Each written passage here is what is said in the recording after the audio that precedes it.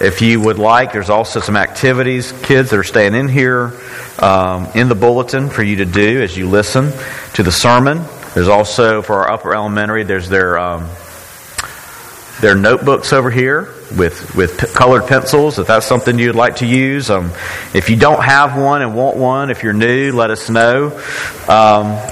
But with that said, let's turn in our bulletin. We're our next to last sermon here in the book of this letter from 1 Peter.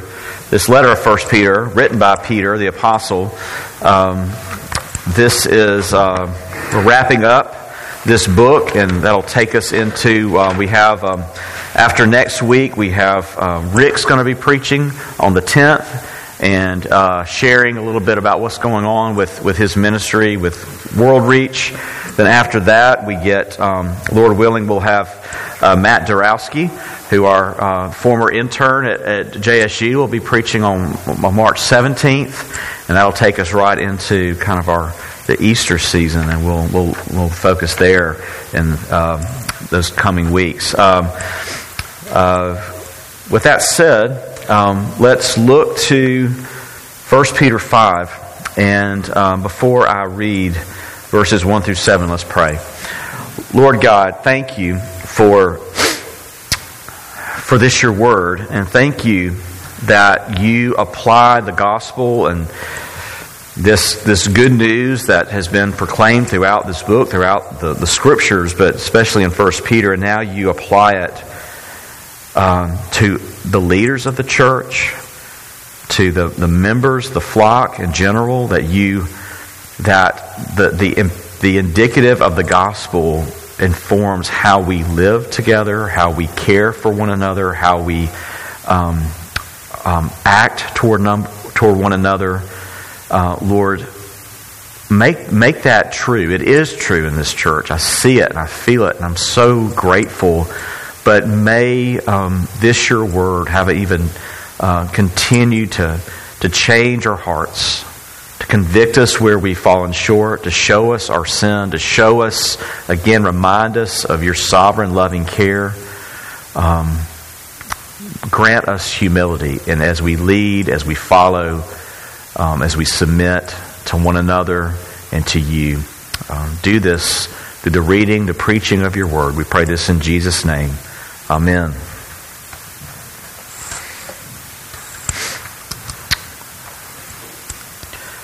So I exhort the elders among you, as a fellow elder, and a witness of the sufferings of Christ, as well as a partaker in the glory that is going to be revealed.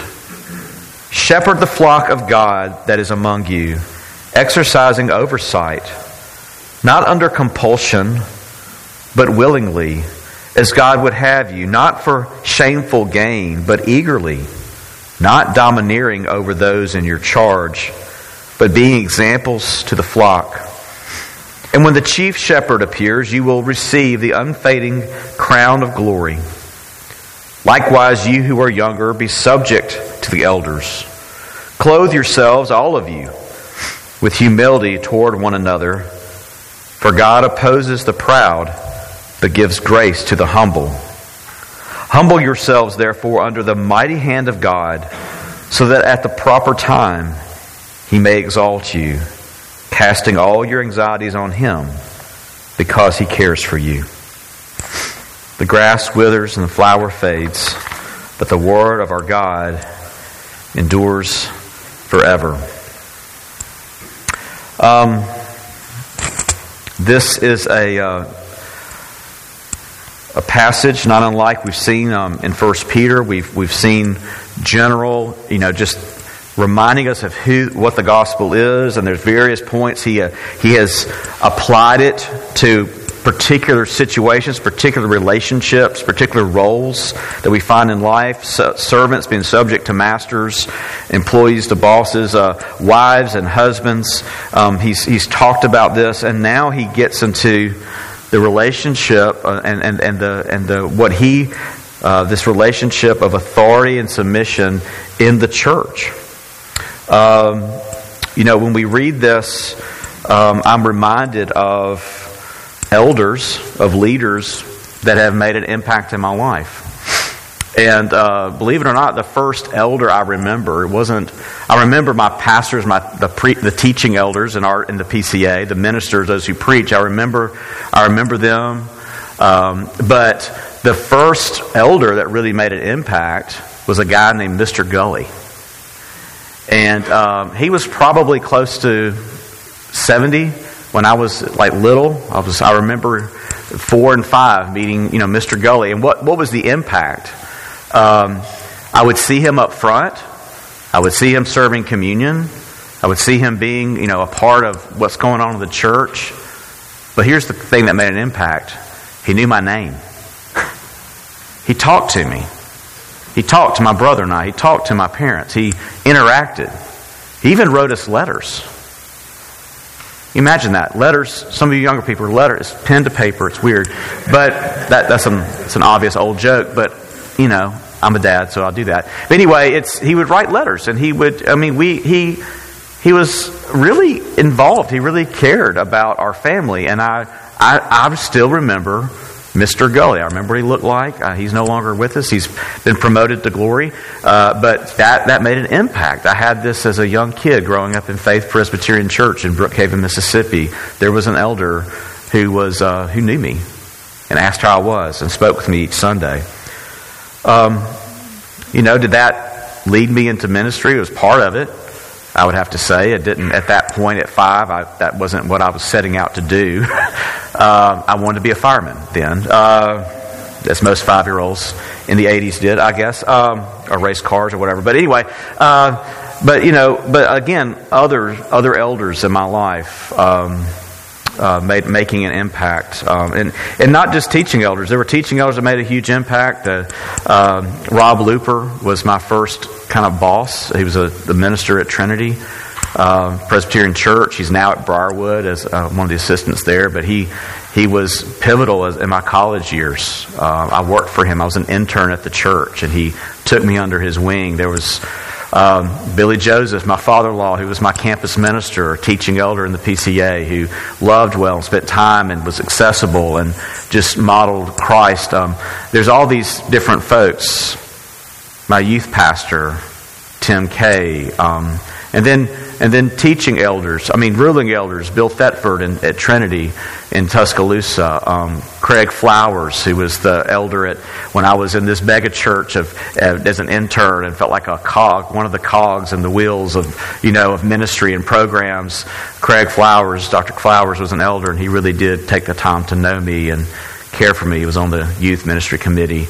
But again, maybe you think that too. Think about that. Think about the leaders, the shepherds, these under-shepherds that God has used. And I hope you have that. I hope you could think of pastors and leaders that have shaped your life. And so as I read this, I think about all these positive examples and how they worked among us and how they blessed me. So here I am. I'm an elder. And so I want us to look at this text. It's not just for elders. There's a very pointed, exhortation for elders, but there's also exhortation for all of us. So here are the questions I want us to answer this morning. And so my points come in form of questions. The first is, how should shepherds shepherd? The second is, how should the flock follow? And then third, how should we all live under God's care? How should shepherds shepherd? How should the flock follow? And how should we all live under God's care?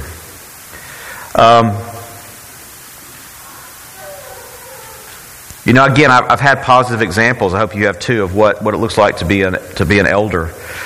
And in our church, we do have this. We have elders and deacons, and so deacons, this isn't to leave you out. This is just what the text. This is where we are in the text. But the scriptures say a lot about how our deacons should, their qualifications and how they should serve.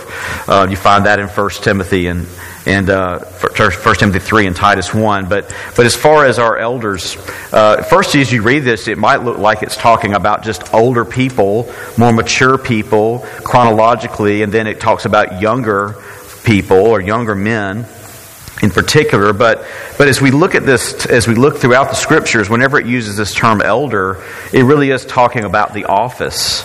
And whenever it uses this term, which can mean just someone that's more mature in age, it often is talking about this office of elder. This is clearly seen in Titus 1, verse 5. This is Paul's word to Titus. This is why I left you in Crete, so that you might put what remained into order and appoint elders in every town as I direct you.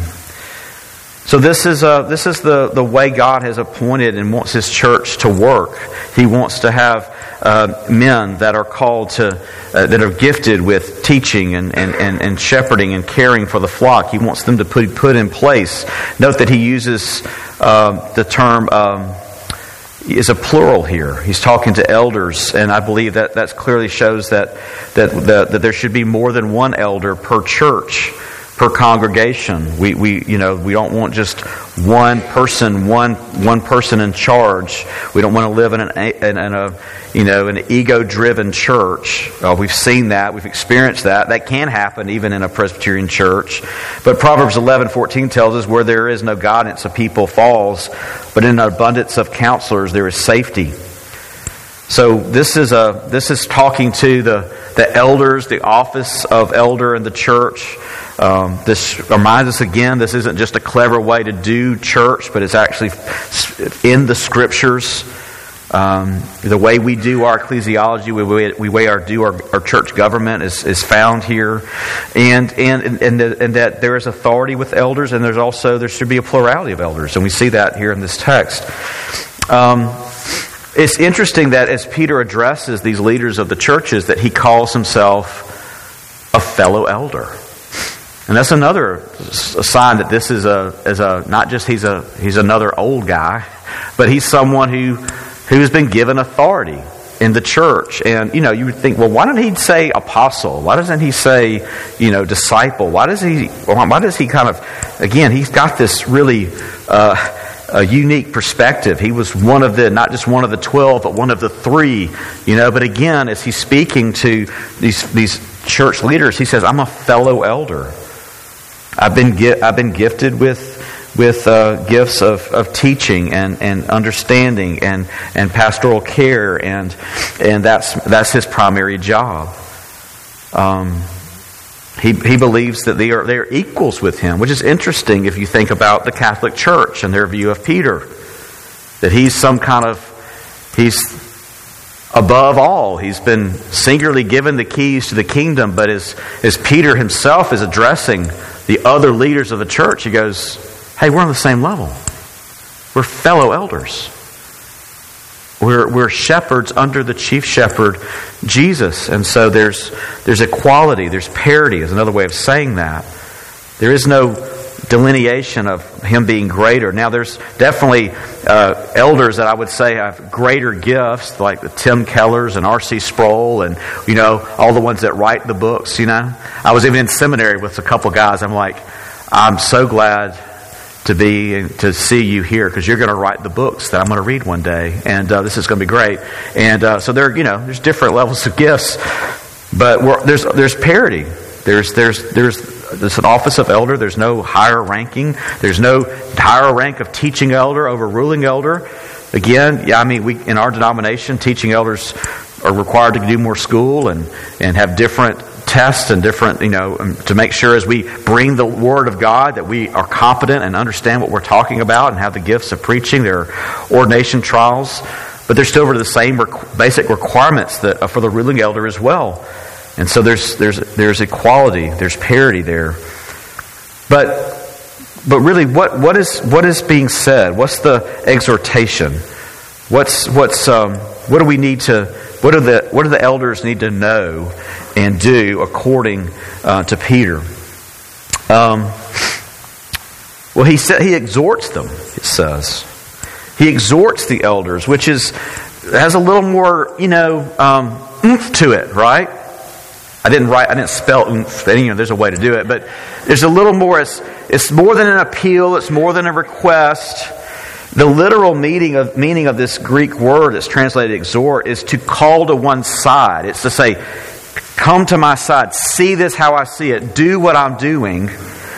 It's a strong appeal, a calculated persuasion to those receiving it to come to the position of the one issuing it. He said, come to my side. Come see this. What does it mean to be a shepherd, to be an elder in the church? And you go, again, remember that Peter was also exhorted to come alongside. Remember in John 21, after Peter's denial of Jesus, he denied him 3 times and he was distraught fishing, but he sees Jesus on the beach and he goes, Peter, do you love me? And care for my sheep. Peter, do you love me? Then tend the flock. Peter, do you love me? And so, Peter had the same commission, the same exhortation from Jesus himself. And so he's bringing it to these men that are called to lead the church. He says, shepherd the flock that is among you, exercising oversight, not under compulsion, but willingly, as God would have you, not for shameful gain, but eagerly, not domineering over those in your charge, but being examples to the flock. He addresses this temptation that exists for elders, teaching elders, ruling elders, the temptation to view this calling wrongly, to abuse the office. It happens. And he gives these 3 negations, these 3 commands. The first is, don't have an attitude of dutiful drudgery. Don't do this under compulsion.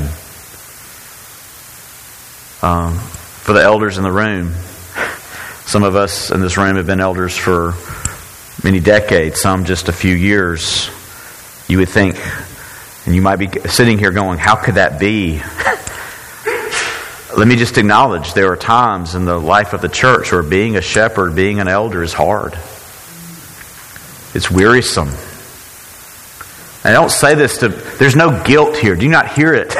It's a calling of the Lord. We're equipped to do it. We're called to do it. But there's times if the elder's not careful, we can just kind of be clocking in. Doing things because, I guess I have to. Or maybe just thinking, I'm doing this, but my role isn't really necessary. Or do I, again, we all struggle with that. We all feel that way. Maybe you felt that way with parenting. Maybe you felt that way in your marriage. Again, this is all reluctant compulsion, just purely dutiful service. He's saying it not because he's saying it because it's a real temptation. He's saying it because he knows. I like to think that Peter knows as a fellow elder, this is where my sinful heart goes. This is real. But that's not how we're supposed to lead elders, out of dutiful obligation or compulsion. But he says, rather what? Do it willingly. And so when think about this, when we do have officer nominations, when you nominate someone, hopefully you're asking them, hey, are you willing to serve? Are you ready to do it? And just to brag a little bit, not about myself, but my brother just was ordained a ruling elder at Trinity in Montgomery. Again, that's all Christ's work in him. But I'm so proud of just God's work in him. But for a number of years, he was like, my business, my family situation, I can't do it right now. He would call me like 2 or 3 years ago that they've nominated me, and he said, is it okay if I say no? I was like, yeah. You need to do this willingly. You need to be ready. Don't do it because, everybody's asking me to. Everybody's expecting me to. Everybody, just because you are a good theologian, just because you are a good teacher, doesn't mean you're necessarily called to the office at a particular time. I want to hear the freedom of that. If any of you who are maybe nominated one day to serve as an elder, if you're thinking about being a teaching elder, is it because, everybody's telling me I should be a pastor? That's a good thing for people to see your gifts, but again, there has to be an internal call, a willingness, a desire to serve. Not under compulsion. Again, you've been in any job, any kind of role where you can tell when someone's doing it just because they have to. Right? We all feel that. And I will tell you this. I'm committed to doing my job at times even when I don't feel like it. I'm not saying that that's bad. But it doesn't need to be something we do. Think about this. And it's very easy as teaching elders, as ministers, pastors, elders, to go, God loves me because I'm an elder. God is happy with me because I'm doing work for Him. Again, it becomes a works righteousness. It's under compulsion. But an elder needs to know that Jesus is going to be just as happy with me and pleased with me and love me even if I'm a failure this week as an elder. I get to do this out of the delight and joy of Christ's work in me. It's not to be for self-gratification or for sordid gain. That's what he means next. Shameful gain. And you think about this, I immediately go to the big health and wealth pastors that are what? I mean, there are many charlatans. There are many false preachers in the world still. And it's obvious they're doing it what? For the big house, for the money. He says no, that can't be it. There's no evidence of Peter being a rich man. Paul gave up riches and fame and name and title to be an apostle, to be an elder in the church. Again, it's we do see in Scripture that a pastor or an elder should be supported for their work, but that can't be why. And it could be for financial gain. It could be for gain of prestige. I want people to look up to me. I want people to think much of me. That can't be it. That can't be it. Instead, someone that's not out to serve for themselves, but rather someone who's eager to treat the members of the flock as more important than themselves, is a selfless call. It's a role of being a servant leader. And then thirdly, it says, not domineering. When I think of domineering, I think of an expression like, like when you use that word, I think automatically of a facial expression. Like, looking down like that. That can't be the role. That can't be the attitude of a elder of Christ's church. Someone who's in it for the power, for the control, who just likes being in charge. That's not the role of an elder. That can't be it. Let me just say this to you. There's so many of us, and I think we all like this. We really do.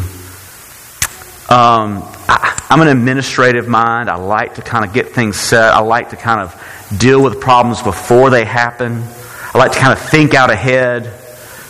But you know what I can't do? You know what no elder can do? Is to plan out and plan and so that we avoid the brokenness of the world and the sinfulness of our hearts. There's no way to lead through that or get around it. It is not a place. If you're thinking, I want to be an elder so I can feel like I'm in control, that ain't it. Yes, I said ain't in a sermon. It's not a place of control. It's a place of service and leading and prayerful dependence. I think as a younger person, I thought, I want to be in charge at the church and make things right. And, I had that kind of attitude as a young seminarian. But now, no, we're going to come to this next. It's just, Lord, help us. Lord, grant wisdom. Lord, be at work. Help us to know what to do. There's no way to avoid the messes. There's just a lot of cleanup on aisle center, right? And that includes me. That includes me too.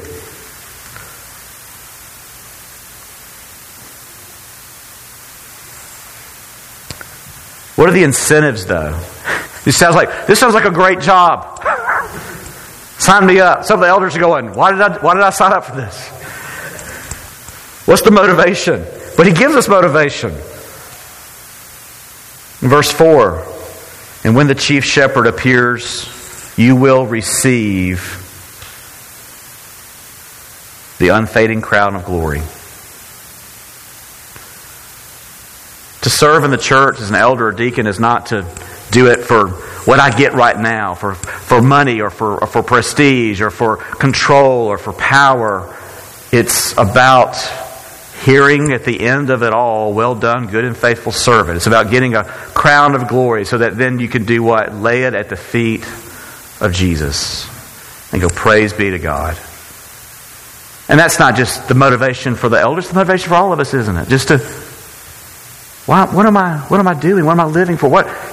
Sometimes it just feels like the Christian life is harder. It feels harder to have a leadership role. It feels harder to lead a family. It feels harder to serve, to be submissive wife. It feels harder. All these things feel hard. I'm doing it unto the Lord, trusting that He will bless us. Yes, now, but especially in the age to come. That's the incentive.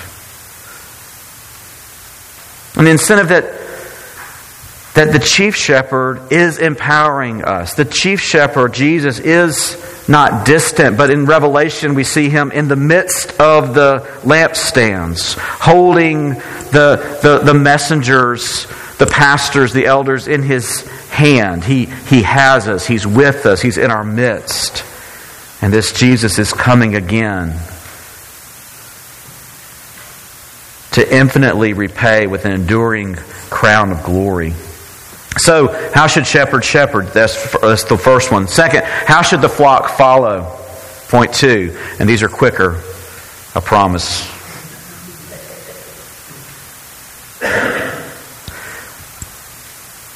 Likewise, you who are younger, be subject to the elders. And this is actually a masculine. You could translate it, those who are younger men, or the young men. And why would he say that? Why would he use that term? Well, again, I just told you before how I look back on myself. Let me ask you this. When you're younger, were you more wise or less? When you were younger, did you know more than you do now? Did you think you knew more than you do now? That's true of everybody. And men, women, you can't know what you don't know. You ever heard that? If you're in your 20s, that's not an insult. You can't know what you don't know. There are questions I hadn't even thought to ask yet. If you have very few questions and you have the answers to those few questions, you feel like you know a lot. But the more you live, the more questions you have, they pile up. You're going, I don't know. And so he's saying, especially to the young men, hey, listen. Submit. Trust these shepherds that I've given you to lead and guide you. Don't think you've got it all figured out. Don't think, he never says, there's no group, there's no demographic in the church that has less value than the other. That's not what this is saying. It's saying, take advantage of this God-given leadership and caring that God has provided. Listen, submit. But then he goes and says, be subject. That means what? To listen, to submit. But then he goes, clothe yourselves, all of you, elders, office holders in the church, young men, young women, everybody in between. All of you clothe yourselves with humility toward one another. So the flock is to listen, and that's part of our membership vows, right? The membership vow is to submit to the government and discipline of the church. And what that means is to be guided in service by our deacons. Those deacons are Chris and Bruce and Charlie. And this is why I don't say things off the top of my head. Brian, I'm looking right at you. But we list these. We list these in the back of the bulletin. Look, they're listed. And some of the elders are going, oh, don't point that out. But we have it right here. The session, those are the elders. The diaconate, those are our deacons. We're called to look to them. You're expected to look to them in their leadership. Submit to them. Doesn't mean you can't ask questions. Doesn't mean you're not a part of the solutions. Doesn't mean you're not using your gifts. You're called to do that. But listen. But also we're not only that, but we're to submit and trust and one another. Humility toward one another, not just the office holders, not just the leaders, but to one another. That humility is to be pervasive in our church. And really, what is this? This is another way of saying, he says, clothe yourselves in humility. Why would he use that? Why would he say that? Because by nature we're not humble, are we? In our sinful nature, just to ourselves, we're not humble. But you might go, oh, but I'm so humble. See, there you go. There it is. Prove my point. But we're not. We have to put it on. And it reminds me of another passage in Romans 13:14. But put on the Lord Jesus Christ and make no provision for the flesh to gratify its desires. This clothing with humility is clothing ourselves with Jesus. Jesus who made himself nothing, who humbled himself, became one of us, and humbled himself to death, even death on the cross. This Jesus, this fully man, yes, but fully God, who described his own heart as being gentle and lowly, meek and humble. That's how we are to listen. That's how we are to submit ourselves to the leaders. And it sounds self-serving when I say it, I know, but this is the Scriptures. And by the way, I just want you to know that this doesn't just mean that those who are not elders need to submit to the elders, but elders submit to each other. Just want you to know, I do not have a more important vote on the session than anyone else. Neither does any other ruling elder. We submit to the body of elders. Even when I don't agree, even when the majority vote goes the way, and I legitimately don't think it's right. What am I going to do? I'm going to go, the Lord's will is done. I'm submitting to these brothers. That a church is only as healthy as its session and its ability to love one another and submit to one another. And it's hard, and we need to clothe ourselves in the humility of Jesus, remembering what He's done for us. We follow with humility and remembering, and this is something that James quotes as well in James 4, God opposes the proud, but gives grace to the humble.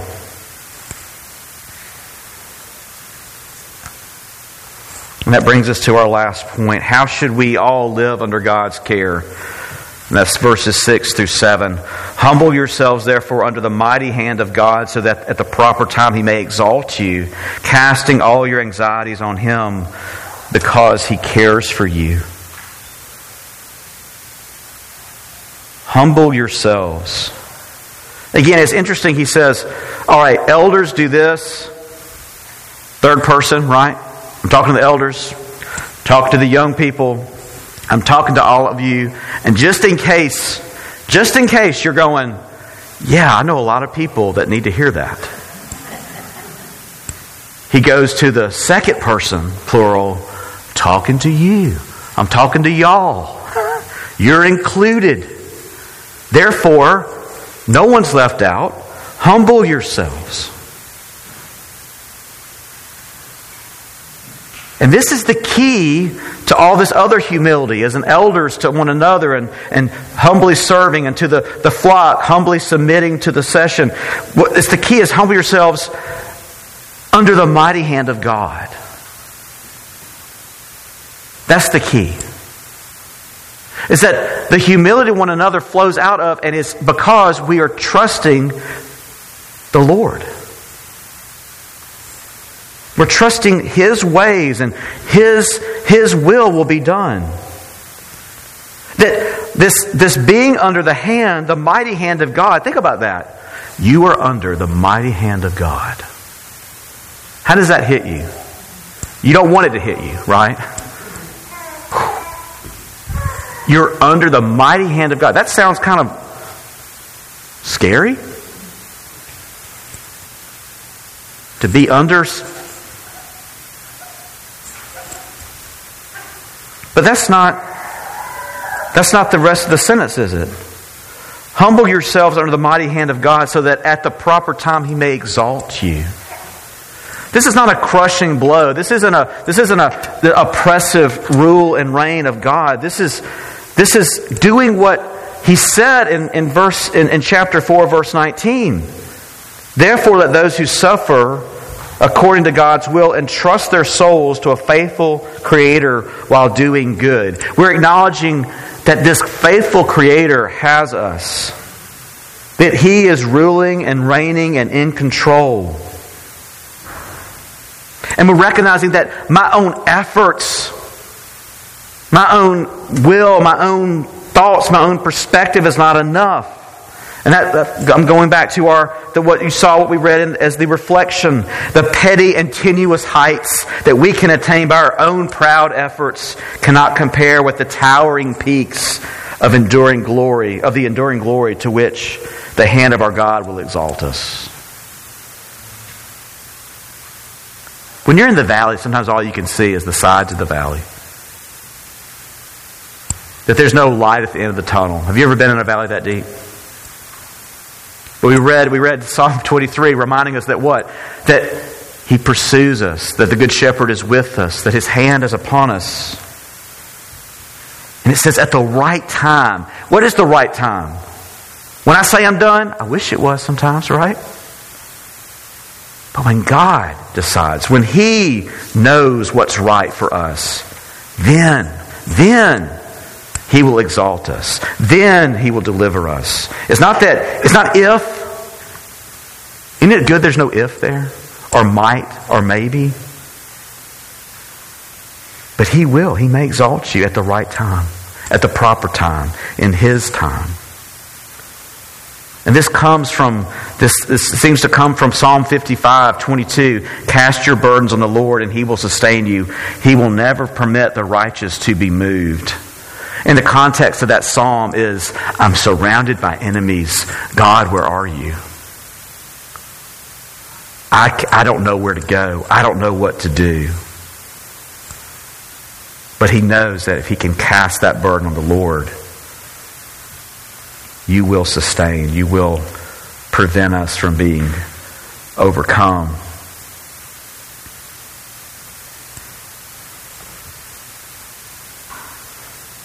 Why? Why should we trust Him? Why should we humble ourselves? Because He's God. He's in control. But why does He shepherd us so well? Why does He hear our worries? Why does He delight to hear? Verse 7. Because He cares for you. Because He cares for you. The Creator God, the Chief Shepherd, the King of glory,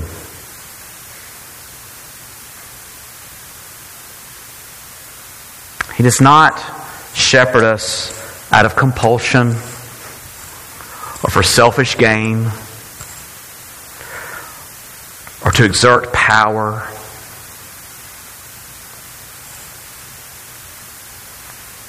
comes not to be served, but to serve. He loves us and shepherds us in such a way because He cares for us. He cares for you. Elders, He cares for you.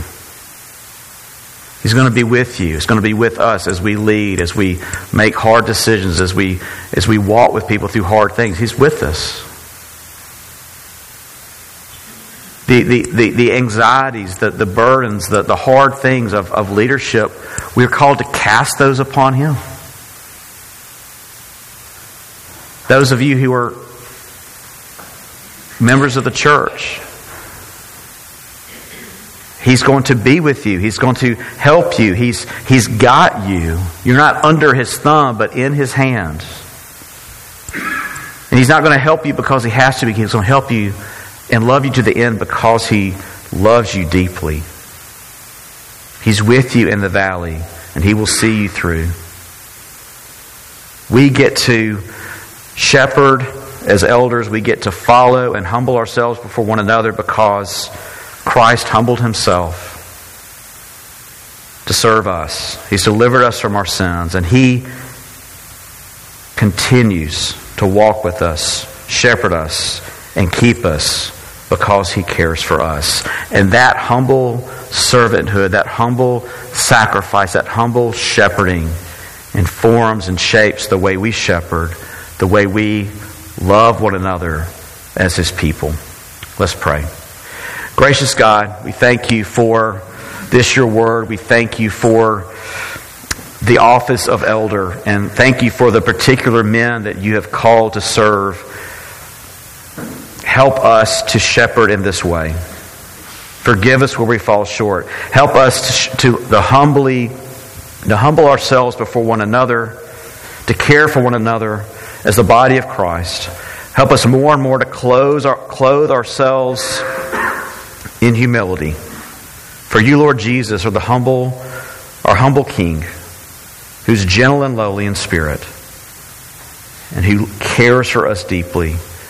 Help us to keep running to You as we seek to lead, as we seek to submit, as we seek to be humble. Help us to look to You and cast all these worries, all the problems, all the issues of life to You because You care. You really, really do. Help us to see that, to believe that, and feel that. We pray this in Jesus' name. Amen.